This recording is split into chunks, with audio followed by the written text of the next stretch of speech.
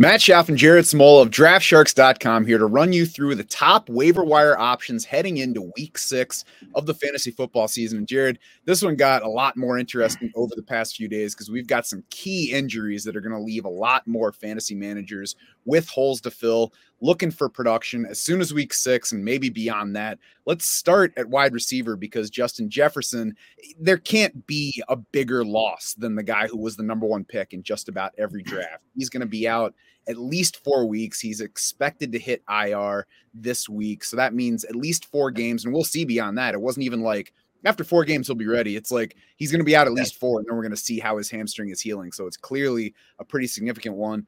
The first wide receiver we're going to talk about for anybody needing to replace him is Josh Downs from the Colts. What do you think of the rookie? He's had wide receiver 32 and wide receiver 18 finishes among the last 3 weeks. The wide receiver 32 finish came in that Gardner Minshew start against the Ravens. And Downs has seen 24% of Gardner Minshew's passes across, Minshew's 3 appearances, basically 1 full game, about half of 2 other games. So strong target share for Josh Downs, who has, pretty clearly emerged as the number 2 wide receiver in that passing game. The Colts remain a fast-paced offense. They are still first in neutral pace. And I do think we're going to see them pass a bit more with Minshew under center. I think Minshew at this point in their careers is better for these Colts pass catchers than Richardson would be. So Downs is looking like someone you can use as a wide receiver 3 going forward at this point, I think. Downs, interestingly, has a shorter average target depth than Michael Pittman, but is ahead of Pittman in both yards before catch and yards after catch per reception. So he's been efficient in what he's gotten so far. 19.8% target share, 21.5% of the team's receptions, 22.6% of the team's receiving yards. So good shares through the first 5 games. I agree, should be fairly heavily involved. Certainly not a must start, but somebody who could be a wide receiver 4 going forward, could commonly sneak into wide receiver 3 territory. So helpful range, not savior range by any means. In Minnesota, the injury to Justin Jefferson shuffles everything. Like, I'm wondering if they're actually going to end up throwing the ball less. I would think that they would cut it down at least a little bit when you lose arguably the best wide receiver in the league. But at the very least, we know lots of targets are available, and KJ Osborne's probably set to benefit as much as anyone. Like, if anybody's watching this and is like, what about Jordan Addison? Shouldn't I pick him up? Yeah, if he's available in your league, yes, you should pick him up. And you should also tell your commissioner to get rid of positional limits and let everybody have more than 4 wide receivers at a time. But Jared, KJ Osborne's available in a lot more fantasy leagues this week. So what's the outlook for him? I think you're right. There's going to be wide-ranging impacts to this Vikings offense without Justin Jefferson. The Vikings are first in pass attempts, first in pass rate, and first in neutral pass rate through the first 5 weeks of the season. So, yeah, they're going to pass us. I still don't think it's going to be a huge shift because the running game is bad. And, even without Justin Jefferson, I think the strength of that offense is Addison and TJ Hawkinson. I'm not going to call KJ Osborne a strength of anything. He has been really bad this season. 0.82 yards per route run. That's 64th among 66 qualifiers.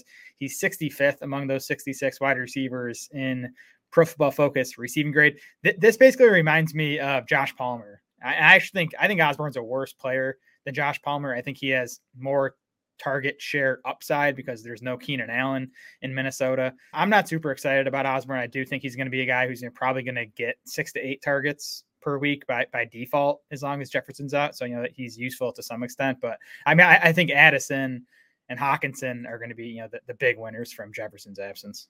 Osborne, 5 catches, 9 targets, 49 yards in that game that Jefferson left early. All 3 of those are highs for the season, which shows you the volume upside that's there. And it also shows you the limited yardage you should expect from him. So similar category to Josh Downs in that he's going to be, he's potentially helpful. He's not going to win you anything in particular. And there's less explosiveness to KJ Osborne than there is to Josh Downs. Final receiver we're going to talk about is Michael Gallup, unaffected obviously by the Justin Jefferson thing, but he's been doing pretty well on targets lately. He actually has seen as many targets as CeeDee Lamb over the past 3 weeks, which I think says more about the Cowboys' failures in getting the ball to their best wide receiver over that span than it does Gallup, but it at least means that Gallup is outperforming Brandon Cooks in usage lately.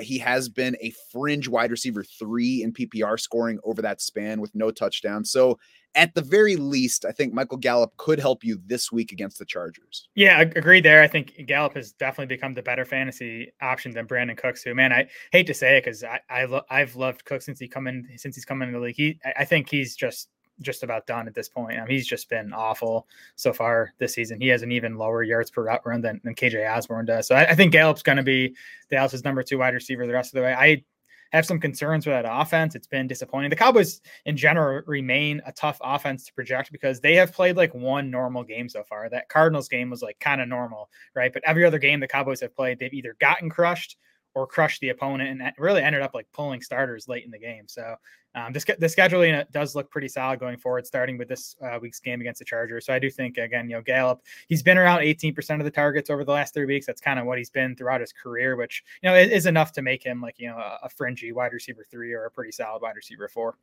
And that shows you how wacky their season's been so far when their most normal game is when they got beat by Josh Dobbs. Let's switch to running back now, where people who have been enjoying Devon Achane through the first, 3 weeks of his relevance, now we're going to lose him for multiple games. We don't know as we're speaking if he's going to land on IR, but they're at least considering that. So that says at least probably 3 games for the rookie.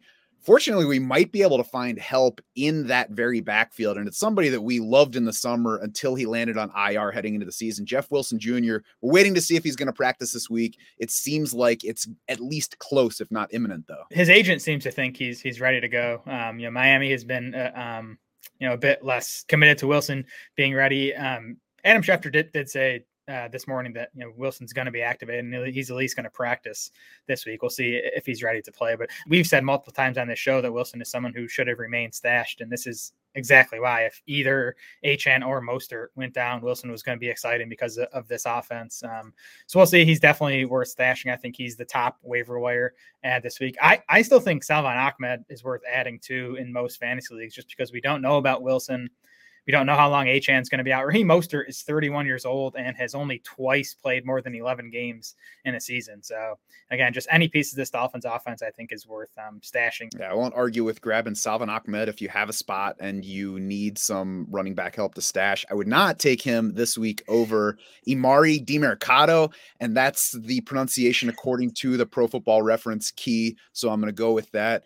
He looks like lead is a strong word. He looks like the best bet for the most touches in the Arizona backfield heading into week 6. He ran for 45 yards and a touchdown on 10 carries in last week's game that James Conner left with a knee injury. We've now learned that James Conner is going to miss multiple games. He's a candidate for IR, so probably at least 3, probably looking at 4 there.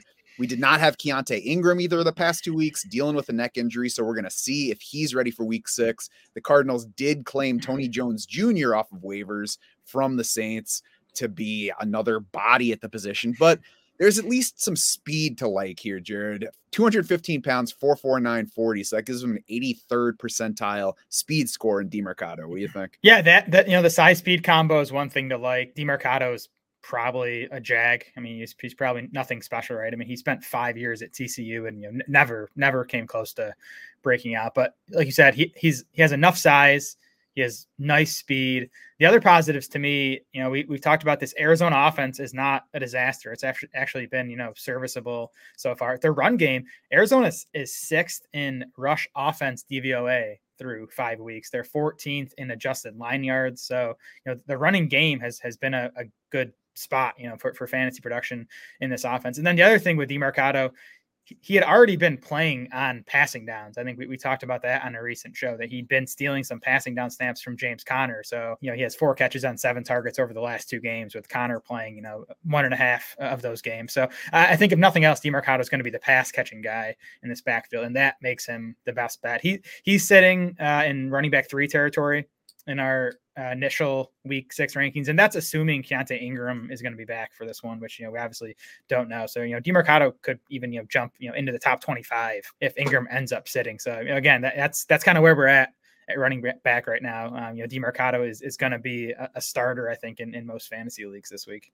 Yeah, and if you look at our adjusted fantasy points allowed, it looks like the Rams are a bad scoring matchup for running backs, second worst on this week's slate, but they're 26th in overall defensive DVOA. They're 22nd in run defense DVOA. So I think that's probably just more bad luck for their opponents, or their opponents happening to score points in different ways. I don't think it's actually a negative matchup. So I would say at the very least, DeMarcado makes sense as a week 6 fill-in if you're suddenly in need, either because of bye weeks or injury or whatever. He's worth a look at least this week. And then I guess we'll see how this week goes and kind of project him beyond that. Tony Jones is, I think he's one of the worst running backs in the NFL, honestly. And then Keontae Ingram has shown absolutely nothing over his short career so far. So plenty of opportunity for DeMarcado, even if he's just okay, to kind of claim a pretty big share of the backfield. Yeah, he did have 40 receptions in college, did not have anything special production-wise. You would like to say, yeah, but he had to play with Zach Evans and played with Kendre Miller at TCU. If you don't emerge ahead of those guys in college, then the chances of you being special in the NFL are not very good either. So, we'll see what he's got. Let's close this out with a streaming defense, Jared. And I think it's not a very good week to look for streaming defenses. If anything, the options this week are a vote in favor of trying to look further ahead than 1 week and trying to lock down your option before you're fighting everybody for that defense on waivers. Like if you got Detroit ahead of last week, you're in good shape. But if you are looking for one this week, who would you recommend? I was checking this morning. Kansas City is still available in about half of sleeper leagues, and that's just an improved defense. They're up to 11th in defensive DVOA, and they are 10.5 point home favorites against Russell Wilson and the Broncos, who are, again, on the road on a short week on Thursday night. So I think Kansas City's the best bet if they're available. Outside of that, you're starting mediocre to bad defenses in good matchups. I think Atlanta gets Washington. Washington is dead last in adjusted fantasy points allowed to defenses. They're providing a 178% boost to defensive scoring so far. Even the Bears racked up 5 sacks against Washington last Thursday night. So I think Atlanta is okay. And then next option for me would be Miami, who is not a good defense, but they get Carolina, who is 26th in adjusted fantasy points allowed to defenses. Panthers have a 17.5 point implied total. That's third lowest on the week. I'm more wary of Atlanta against Washington because I think Washington's more capable of scoring points than Carolina is, but there's certainly upside to both of those.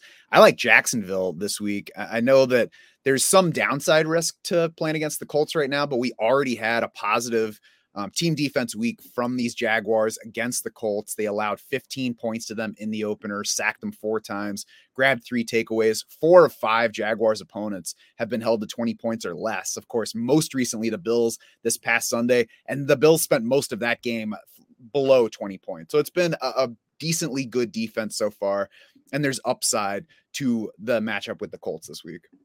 For sure. You can check our updated week 6 rankings at defense and all the other positions to see who makes sense for your particular team this week. Our week 6 waiver wire pickups are live on draftsharks.com to help guide you with picks, drop candidates, and to grab this guy across league formats. And of course, the free agent finder is going to be your top tool for finding exactly what's available in your league, exactly what makes sense for you, and exactly who you should drop from your current roster to pick that up. So use your free agent finder. If you haven't become a DS Insider yet, become one today so you can take advantage of it and win this week and win this season.